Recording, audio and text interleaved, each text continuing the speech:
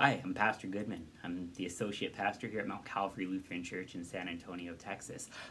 Recently, I've gotten to start a Bible study called Lutheran Identity, which supposedly is important if you want to be a Lutheran.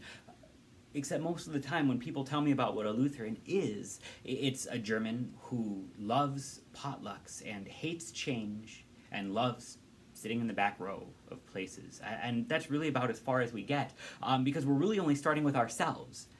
And if we're actually going to be called Christian, which Lutherans are, we maybe shouldn't be starting with ourselves. Because I'm not German. Potlucks are okay, but it's okay. And they make me sit in the front row every week because I wear one of these. So by that, Lutheran pastor, not a great Lutheran. Instead, we start somewhere else. Because if we want to know what a Christian is, we might maybe want to start with Christ. We might maybe want to start with God. And so for a Lutheran, well, our identity is going to be shaped not by German heritage, but by God's Word. As a Lutheran, we turn to the Scriptures to find out who we are by first finding out who our God is. This is why he gives us his Word. Paul tells Timothy in 2 Timothy chapter 3, all Scripture is breathed out by God and profitable for teaching, for reproof, for correction, and for training in righteousness. See, if you want to know what a Christian believes, you look to God's Word.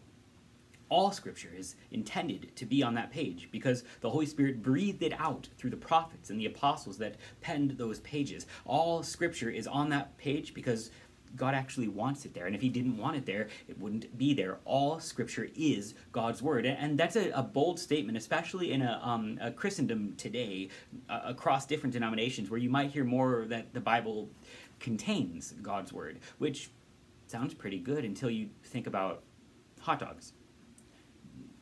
Do you want a hot dog that is beef or a hot dog that contains beef? I don't even want to think about what else might be in there.